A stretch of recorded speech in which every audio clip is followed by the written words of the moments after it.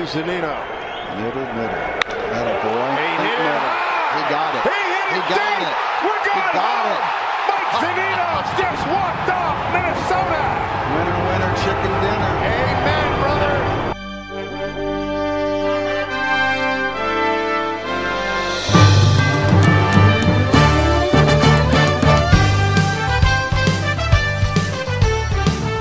Hamels ready, 1-1. Good speed out there. Pitch. Deep drive, left center field. Get here, baby! Gone! A home run for Mitch Haniger.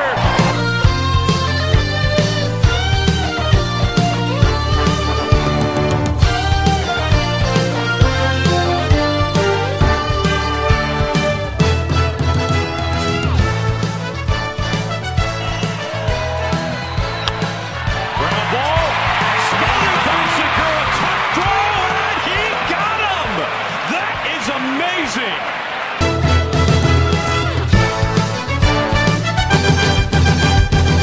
Hey everybody, welcome back to the Soto Mojo podcast. This is your Psycho expert, Colby Patnode. I am joined today by Ty Gonzalez, and we have got a fairly busy show for just the two of us. We are going to talk about the Mariners' latest stumble into the All-Star break. We're also going to talk about the All-Star game, maybe vent about how Gene Segura was robbed, I don't know.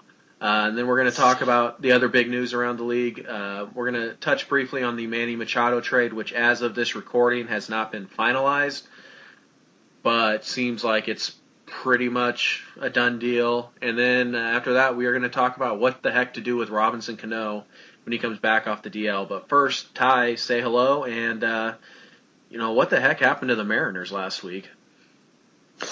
Hey, Ty Gonzalez here, and to answer your question, Colby, I don't know. It's a mixture of things, right? You had, I mean, it was disappointing, but it was a mixture of things. You had Christian Bergman starting one game. You had James Paxton only pitching a third of an inning in another game.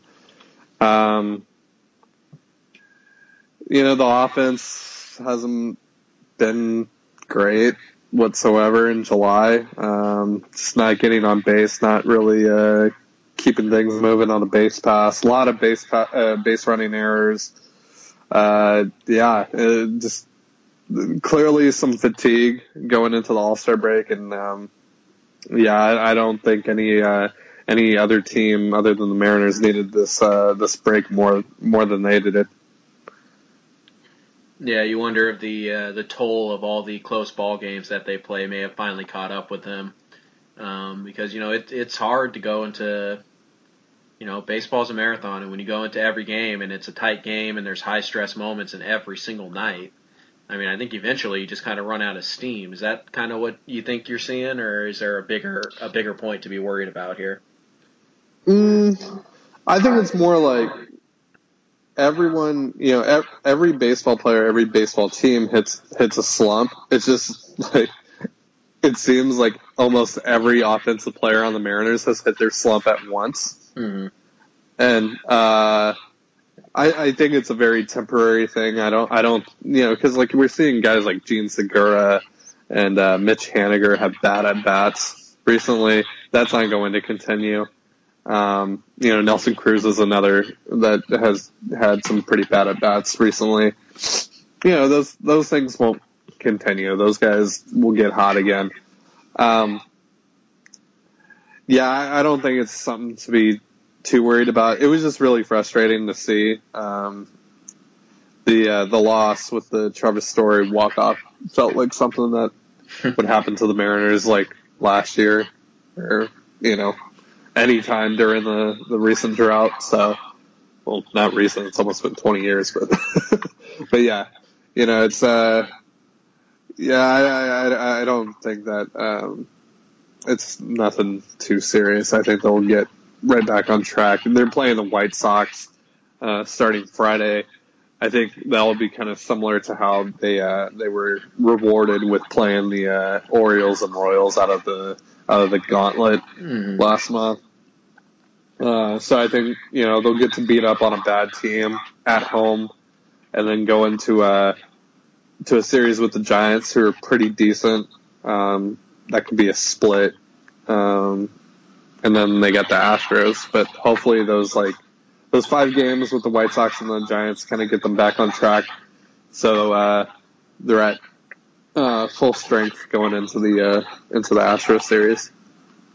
Yeah, the White Sox are one of those teams that can be a little scary. Their record's really bad, but they're young. They hit home runs. It's a team that you definitely can't just blow past. A lot of young talent there, but yeah, it's like you said. You mentioned there the little run they went on last month where the sky is falling. They went 1-5 in Boston and New York, and clearly they can't beat anybody. And then they went on an 8-game winning streak, something like that, immediately after. Yeah. So I mean, it's part of the ebb and flow of the baseball season. This team in particular, I think the pitching is too good to sustain like super long losing streaks. So maybe it's a week or two like this, like we just saw, but at the end of the day, the roster is still good. I mean, it's still the same roster that's 19 games over 500. I'm not worried yet.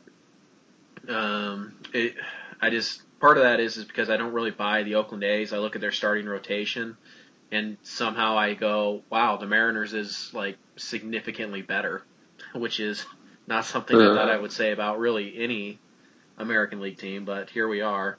And I look at the bullpen, and they got the 2 guys, but they're pretty weak in the middle, and their offense is hot right now. And basically, it's taken Oakland. I mean, I'm assuming I'm speaking for both of us, and I don't want to do that. Are you assuming that it's pretty much Seattle versus Oakland for the last playoff spot? But I also don't view Oakland as a legitimate threat still. Yeah. Mainly because of the rotation. Edwin Jackson has a 2.45 ERA right now for them. That's not going to last. I think it's they're just hitting they're hitting their spot. But I mean, like, even bad Mariner teams in the past where we've kind of come close to the wild card, towards the end of the year, they've hit a hot streak where like a couple guys like Chris Young is pitching well for them. I don't put too much stock into the A's. They're a good young team. I'm sure they'll actually be legit contenders next year with that young core, and then adding through free agency if they do go that route. Yeah. Excuse me. But I don't see them as a legitimate threat, but who knows? They're 3 games back. I don't want to discredit them. Perhaps they stick with us all year, and if they do, or if the Mariners just drop off the face of the earth, I mean, it's the Mariners' spot to lose. Right. I think that's pretty obvious. So, it's one of those things that, maybe it's a good thing the A's are right on the heels of the Mariners, because it kind of forces ownership and Jerry Dipoto in particular to actually go out and add. I don't think they were going to sit on their hands either way, but, if you have a constant threat behind you, and by the way, a threat that can outbid you, prospect-wise, pretty easily. The A's have a really good farm system, so I don't think anything like this is going to happen. But if you're looking at like a young, controllable starting pitcher, like if the A's really want to play hardball, they can get any of those guys before you can, because it's not about money. Yeah. It's about prospects for those guys. Whereas the A's aren't going to be like involved in Lance Lynn or Cole Hamels or anybody who's going to cost money. Like, that's just not what they're going to do. So it's interesting to see. Like the A's have played over the last 3 weeks. The A's are playing like 800 ball. Obviously, that's not sustainable. And for the first half of the season, through the first 81 games, they were like a 500 team. So I'm going to take the 500 team as who they are.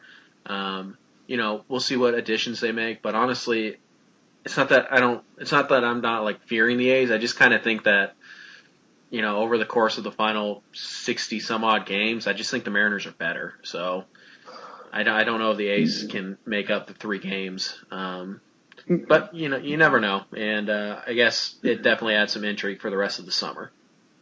Yeah. Well, and I also don't think that they'll add anyone too significant. Billy Beane isn't stupid. They're clearly overachieving. I'm sure he realizes that. I'm sure he realizes that they're still a year or so off from actually contending. Mm-hmm. I just can't see him selling major pieces on their farm, especially when some of them are fairly close. For Chris Archer, or Blake Snell. If they're even available. Yeah, if they're even available. But, I can't see him trading top prospects in a year like this for a pitcher like that, that caliber. Yeah. The only time I remember him doing something like that is when he traded for, John Lester and Jeff Samardzija and Jason Hamill, and he gave up Cespedes and Addison Russell, and he lost a 1-game playoff. So it's not really a style. I think if they do anything, it'll be like a piece who's there next year. I think they'll look for their Mike Leake, if that makes sense. A guy who is going to be under club control, is probably, but it's tough because again they don't have a lot of extra money, but I'm sure that's what they're looking for, a guy that they can bring into the rotation next year.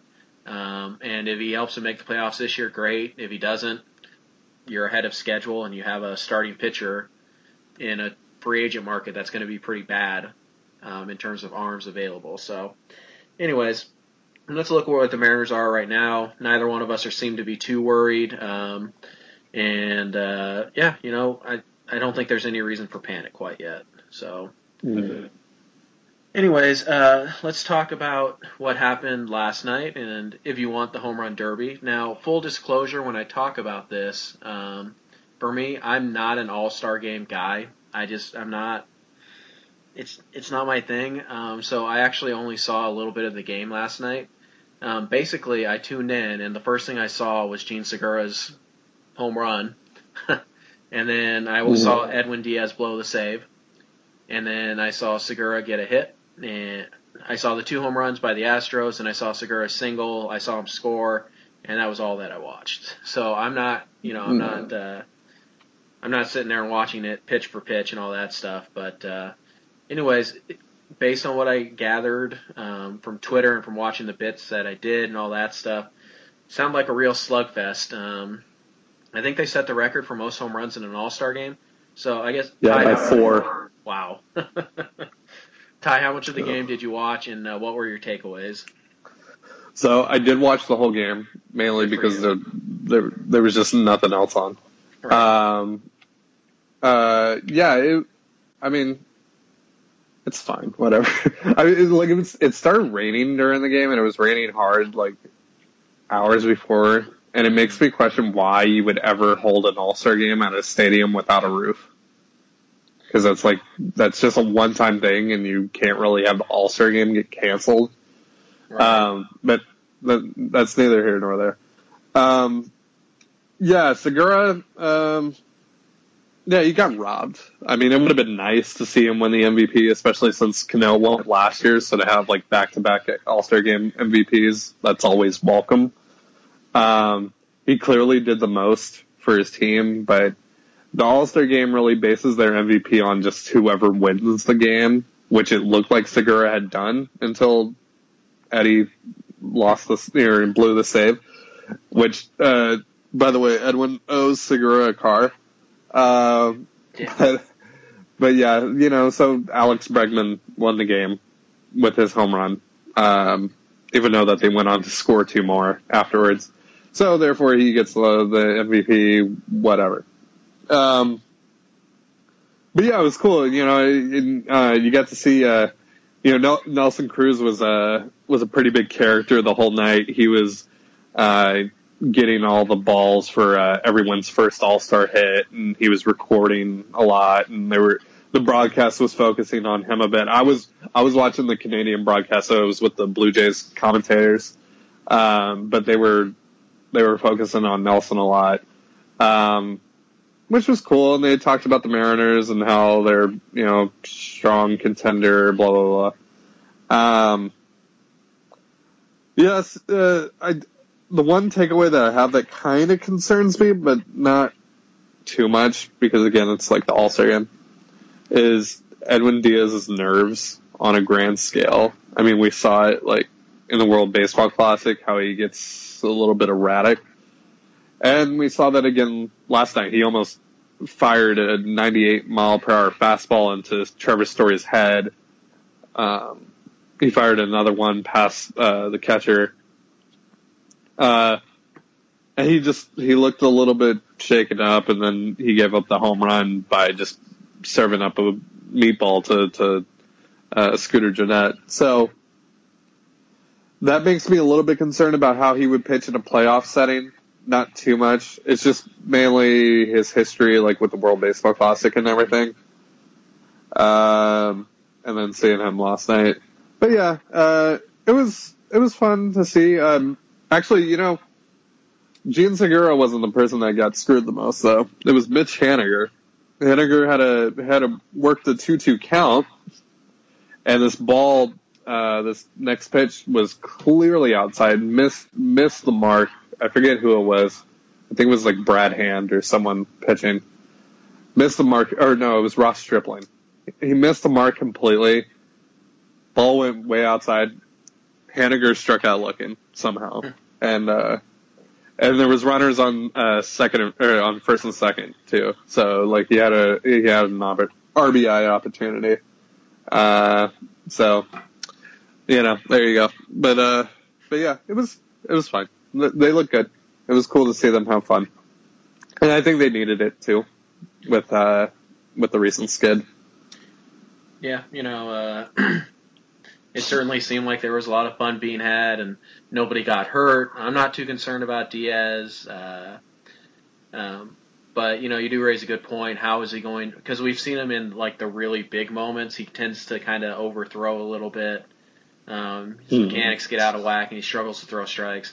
I don't know. It's almost like maybe trying to find a way to pitch him in a close game at Yankee Stadium or Fenway Park might come in handy in October. But I'm not the manager, so I don't know anything. Anyways, it was good to see. I think, hopefully this re-energizes some of the guys. The nice thing is that they get the next 2 days off. And Diaz actually got in some work. It had been almost a week since he had pitched. Because, hey, good news, we didn't use him in a non-save situation, so that's good.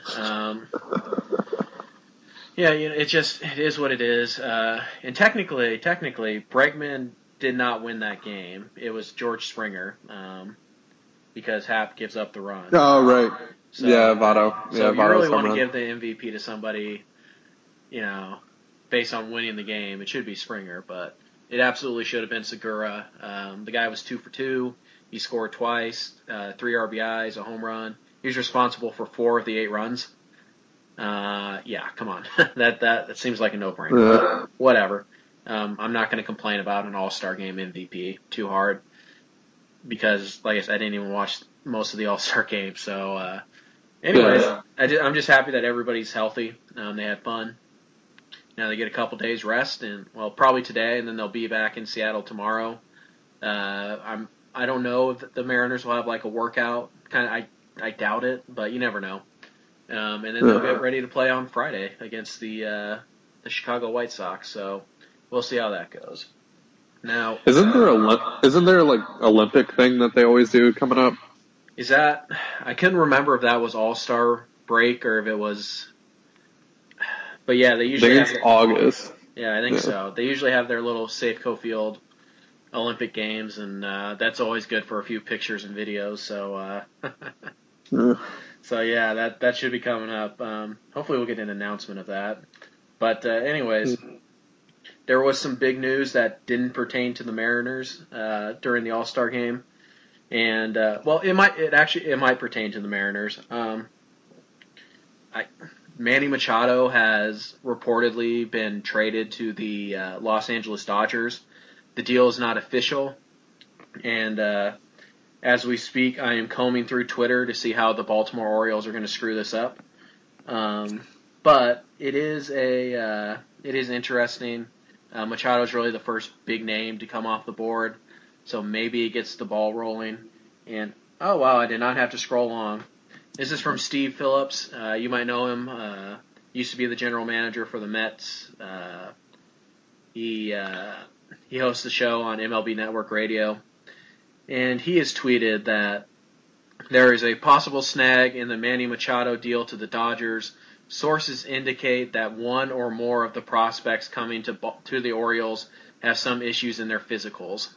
Surprise, surprise. May open the door to other clubs. Stay tuned. So, yeah, the Orioles would do that. Wow. You know what, Mariners fans? At least you're not the Orioles. That's something to be happy about. But anyways, go ahead. Yeah. Well, usually with these deals, they hit a snag with the physicals and blah, blah, blah, but usually they figure out compensation later. So I'll still say that it's likely that he'll be a Dodger in the next day or two. Yeah. Though, personally, looking at it from the outside, I would have rather had the Phillies package. I mean, getting a pitcher like Adonis Medina, which it looked like, I would have taken that over Diaz. But it's still a pretty good haul. Depending on who didn't fail their physical. Right. So yeah. But yeah, for a player that's going to leave you in 3 months, pretty good haul.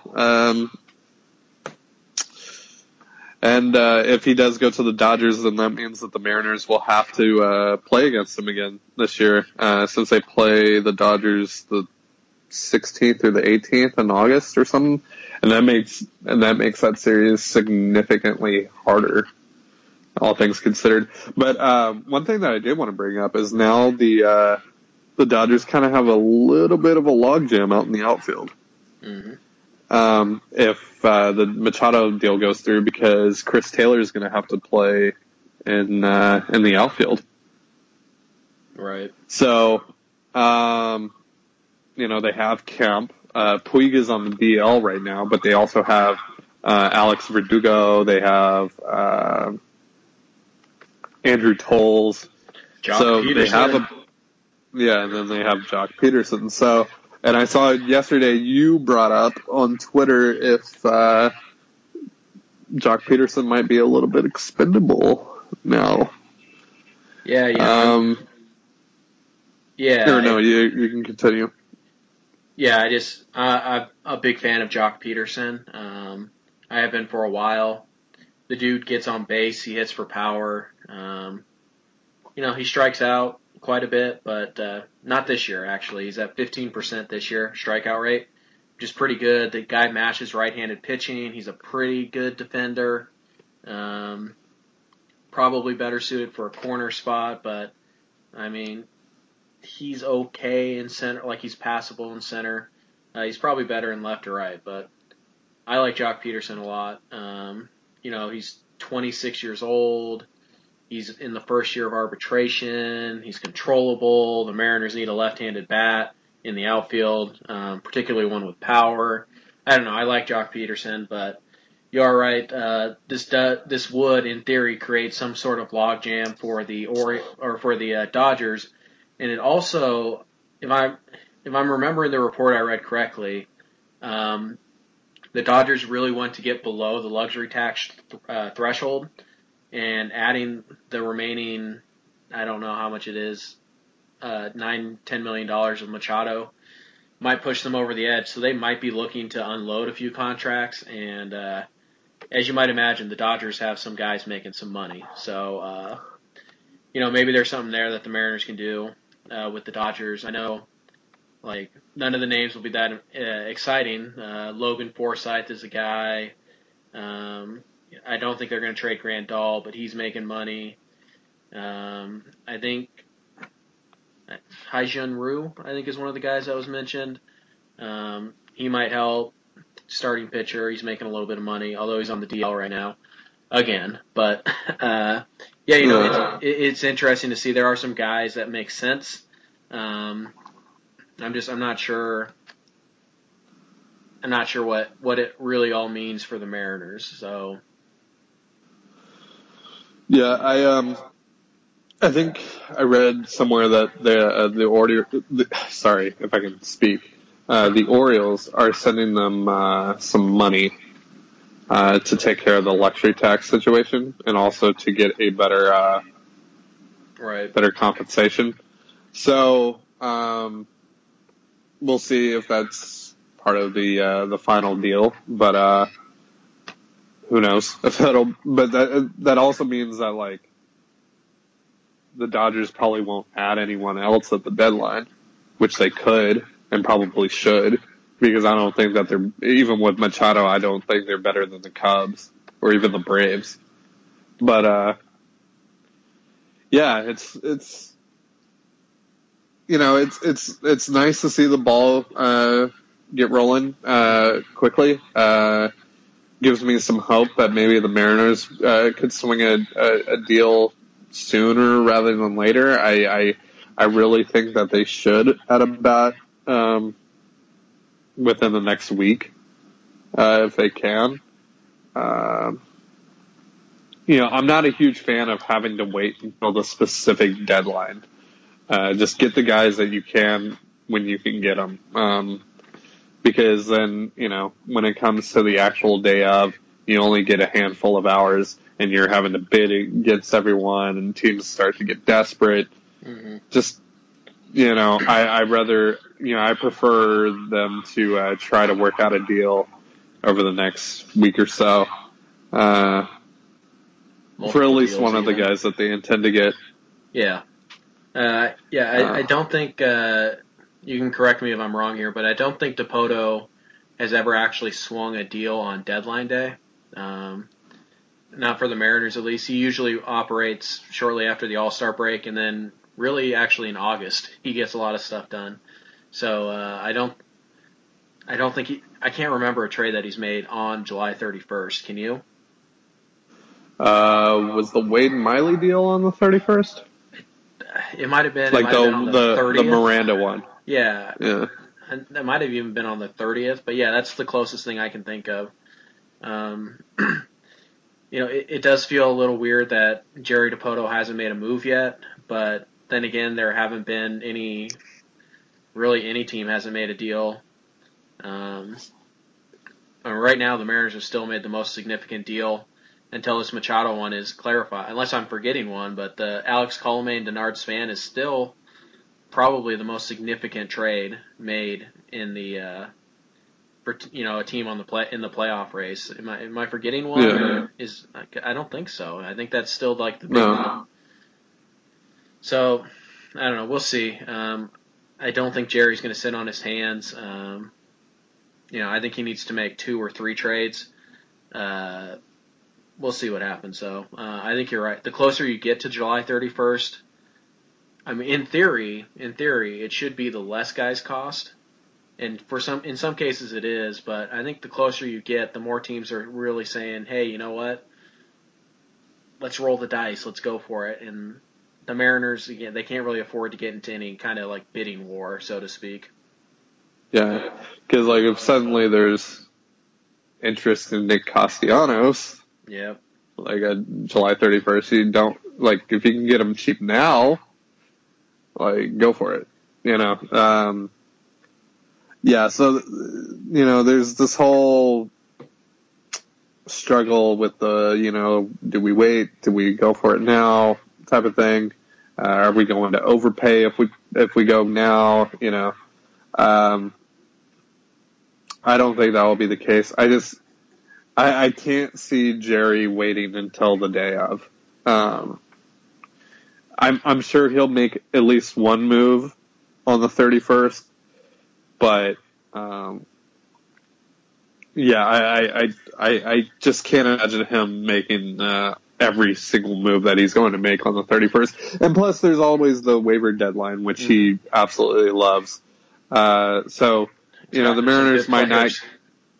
Yeah, and it's very possible that he doesn't get everyone that the Mariners need this month. It's he could add that final piece in August at some point. Because think about it. We always bring this up, but the Astros added Justin Verlander at the waiver deadline last year, and he was a key piece to winning that World Series. Mm-hmm. You can get someone very significant that swings you one way or another in August. Which is something that kind of gets overlooked, right? Yeah. Because ESPN or harder. What have you. Yeah. But ESPN or whatever hypes up the trade deadline, right? But the waiver deadline is really where good teams make their best moves. Mm-hmm. At least we've seen in the past. Yeah, it's definitely a place where you can get better. I remember I wrote a little bit about this, and a few of the names that Dipoto has acquired in August after the non-waiver trade deadline is passed. You're talking about guys like Mike Leake, Yonder Alonso, even Ben Gamel was acquired on August 31st. And at the time, that was pretty insignificant. It was just a minor league guy. And now Ben Gamel is, a useful major league player. So, Dipoto's going to get stuff done. And, just some names to keep in mind that might be around in August. Cole Hamels. You're looking at a guy like Jordan Zimmerman, maybe of the Tigers. You're looking at a guy like possibly Irvin Santana of the Twins. So there's some guys who are going to be making money, who nobody's going to put a claim on, and you can maybe work out a deal. And it doesn't necessarily have to be guys who are making money. I remember last year Nick Castellanos cleared waivers, and nobody I don't know why people don't want Nick Castellanos, but whatever. He cleared waivers last August. Nobody wanted him. I couldn't believe that, but. I mean, it is what it is. We don't need to spend too much time talking about Nick Castellanos, although I could.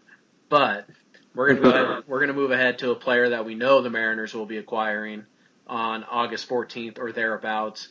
I'm of course talking about Robinson Cano. Ty has written a piece about Cano and kind of what the Mariners intend to do.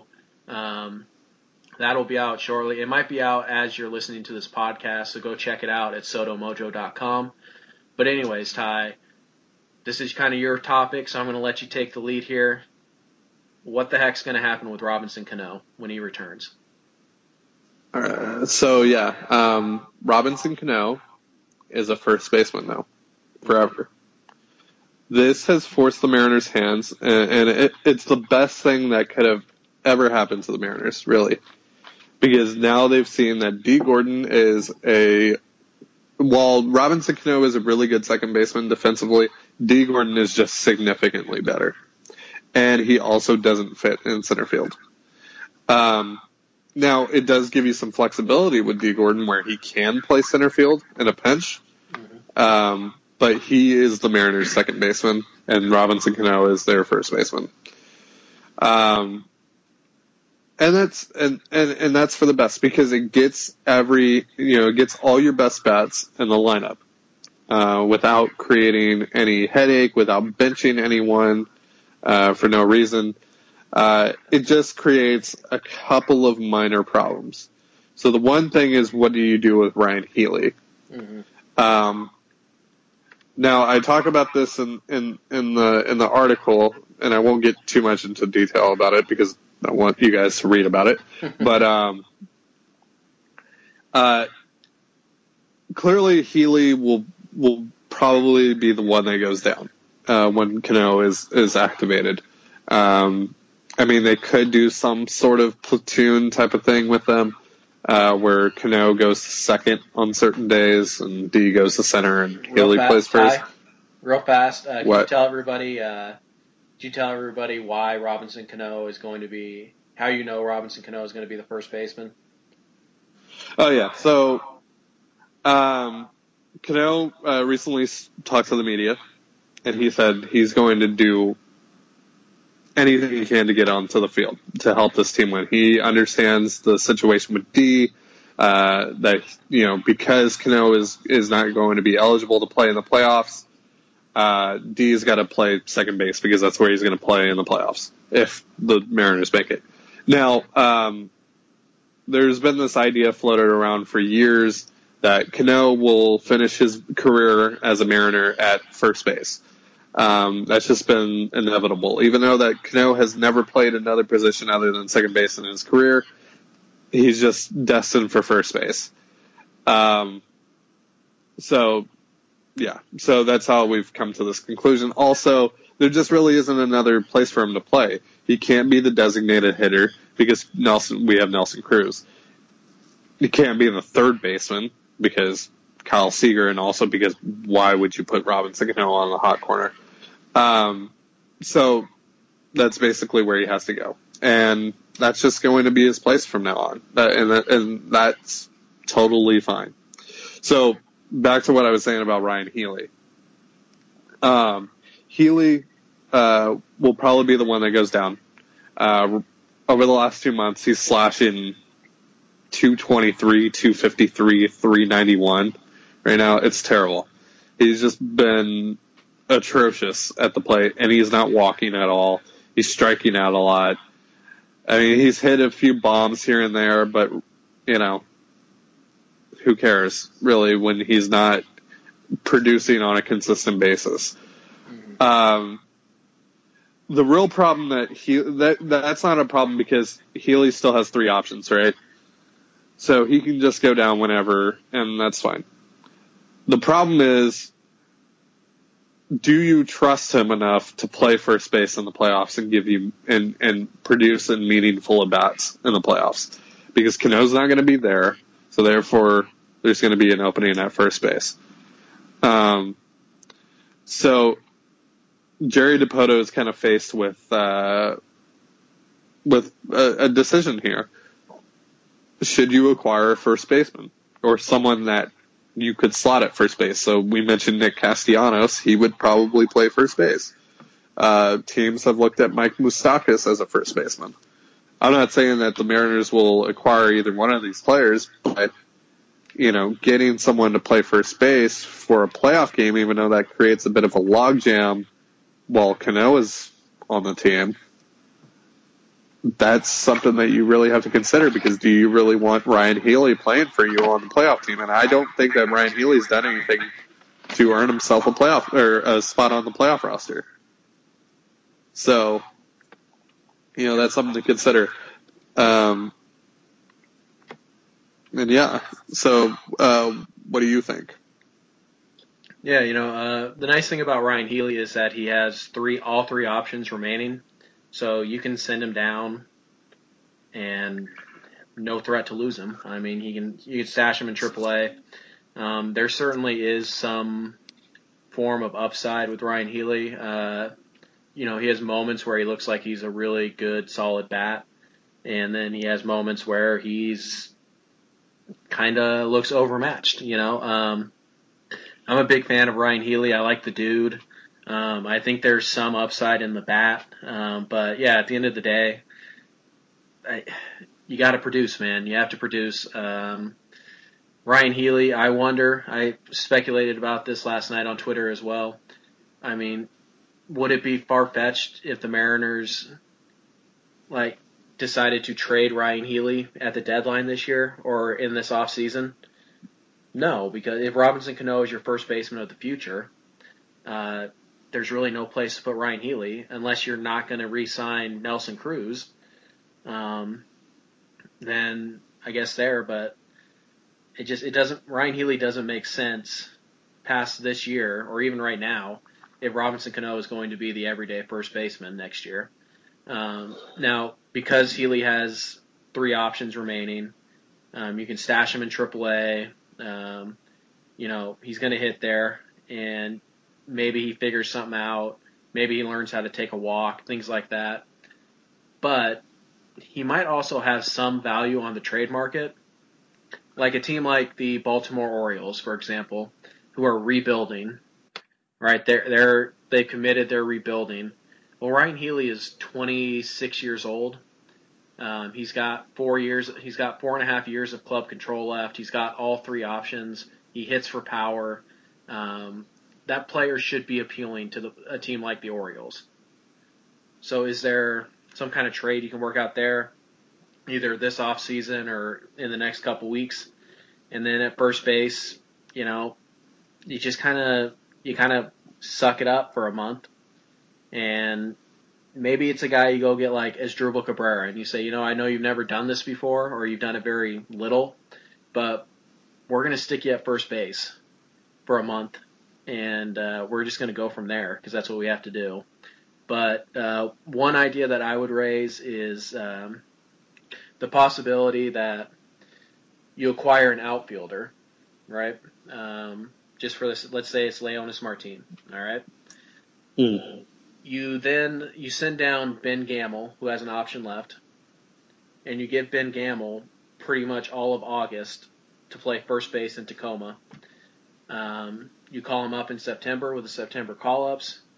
You work him there a little bit at first base. You get him some games in left field, yada, yada.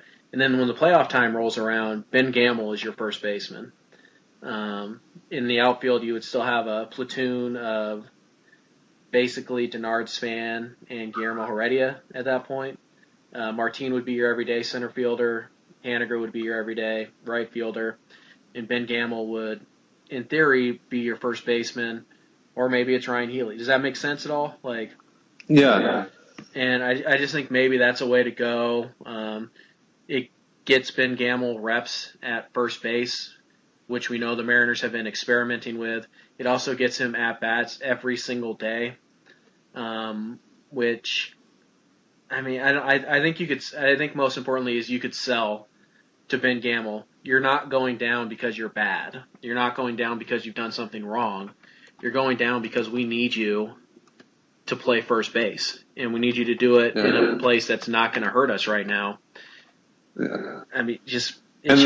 Go ahead.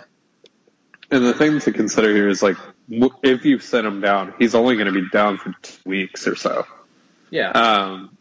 Because you don't get Cano until mid-August. So that's going to be right around the Dodgers series that we mentioned.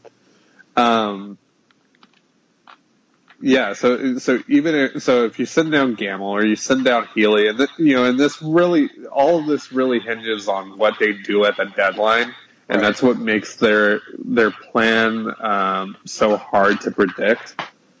But yeah, so I like the idea of Gamel. Or maybe they, like you mentioned, Asdrubal Cabrera, or maybe they get someone like Yervis Solarte, who's played first base and then can play all three other infield positions when you don't need them there anymore. So there's, and plus he's a switch hitter too, so that's always nice. But there's so many moving pieces to this that Robinson Cano kind of creates, and it's awkward because Cano is such a good hitter that you have to get him into the lineup. Right. You have to absolutely utilize him. So it creates a bit of a problem, especially when he's not eligible to play in the playoffs. If he was, then this wouldn't be a problem at all. It would be Ryan Healy goes to Tacoma. Who cares? Cano's your first baseman going into the playoffs, and your lineup suddenly looks even better. Mm-hmm. But yeah, and this is another, I wanted to mention this because I forgot to mention it in the article.